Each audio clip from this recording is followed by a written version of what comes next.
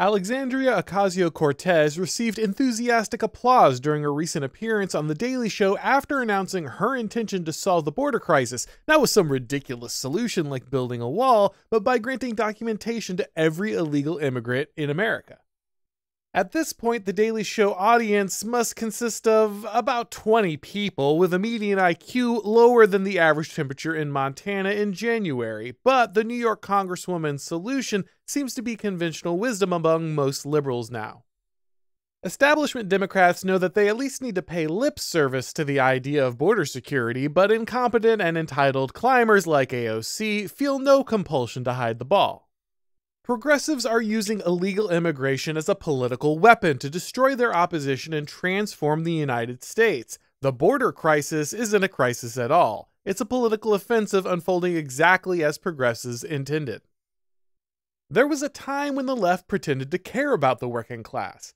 It was well understood that immigration was a tool that big business could use to undermine organized labor and drive down wages. Back in 2015, Senator Bernie Sanders used to refer to open borders as a Koch brothers proposal that would make every American poorer and destroy the nation. Open borders? Open borders. That's a Koch brothers proposal. The Really? idea, of course, I mean, that's a right-wing proposal which says essentially there is no United States. But it would make a lot of the global poor richer, wouldn't it? And it'd make everybody in America poor. Then you're doing away with the concept of a nation state. Now, Bernie's a little confused about calling this proposal right-wing, and he's certainly sold out since then, but he was right about the effects of this kind of policy at the time.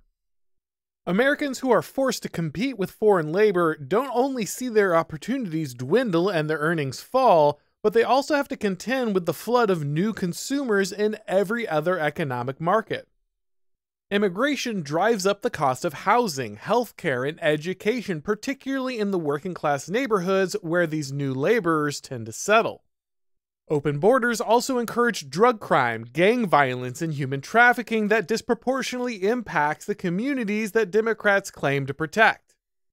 But none of this matters to the modern left because illegal immigration is too valuable as a weapon against its enemies.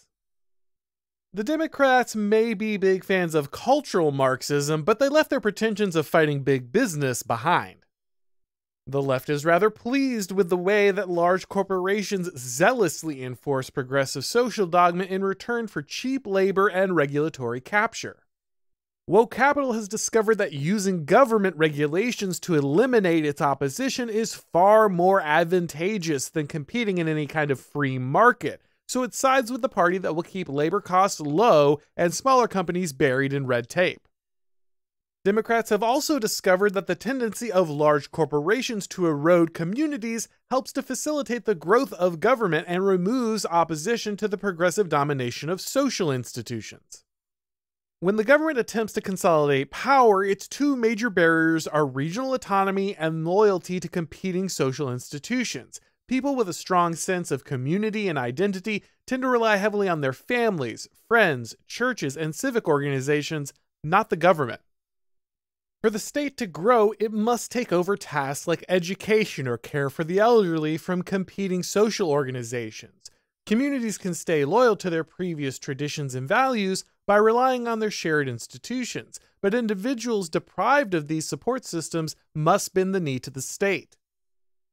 A strong middle-class population with the ability to own their own business and homes can also resist the dictates of politicians who enforce their policies through large employers and the financial instability created by renting and wage labor.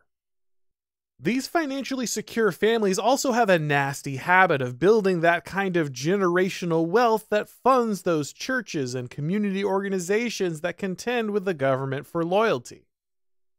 A government that is looking to consolidate power and regularly impose its will on the populace needs to find a way to dismantle its independent middle class while ensuring the support of a more dependent and less established population. High and low versus middle is a classic political strategy used by rulers who need to remove the resistance that comes from an established population. Victory in politics comes from rewarding your friends and punishing your enemies. And if you can reward your friends by punishing your enemies, so much the better. By importing a dependent client class of cheap laborers, the left ensures the support of powerful corporations while undermining the stability of established American communities. As the independent retailer gives way to Walmart and Amazon, the competing social organizations that once helped communities resist the advance of government power dry up and fade away. Taxes and regulations eventually drain the remaining wealth out of the kulaks, which can be redistributed through government programs to the dependent newcomers who are now deeply enthralled to a Leviathan government they can't hope to oppose. This effect is only compounded in a democracy, where the generational electoral advantage secured by the side that imported the new dependent class is overwhelming.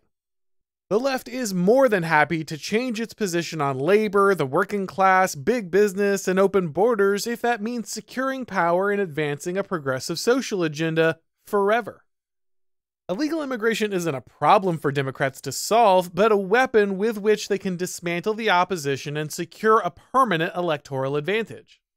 The GOP has consistently proven itself to be incapable of taking meaningful action to stop this process. One can debate whether to attribute that failure to incompetence or malice, but what cannot be debated is that the right is running out of time to solve a problem that could permanently end its ability to resist the relentless march of the progressive total state.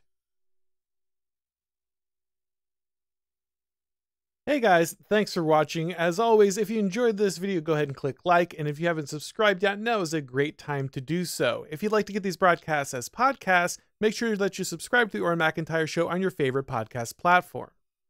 I also want to take a second to tell you about a new original documentary on Blaze TV about the real story of Colony Ridge. Glenn Beck and the Blaze Originals team traveled to Liberty County, Texas, and discovered that there was a development there that was exploding in size and that the overwhelming percentage of residents were Spanish-speaking non-citizens. Colony Ridge is growing extremely fast. They're selling 200 lots per week, and the developer estimates that 35,000 people already live there, though local officials say that it could be twice that number. Either way, it will be hundreds of thousands of people living there in just a few years if nothing's done. The US government has already opened our borders and given illegal immigrants the ability not just to buy land here, but to also finance the purchase of it. That's a big part of Colony Ridge's success. The government has encountered at least 8 million illegals at the border since Biden's inauguration, and if current trends continue, it'll be 10 million by the end of his first term. This is transforming states like Texas rapidly, and if we lose Texas, we could lose the country. So if you'd like to watch the documentary and help support documentaries like this one in the future, you can visit blazeoriginals.com today and subscribe using the code ColonyRidge to save $30 off your annual subscription. Thanks for watching, guys, and as always, I'll talk to you next time.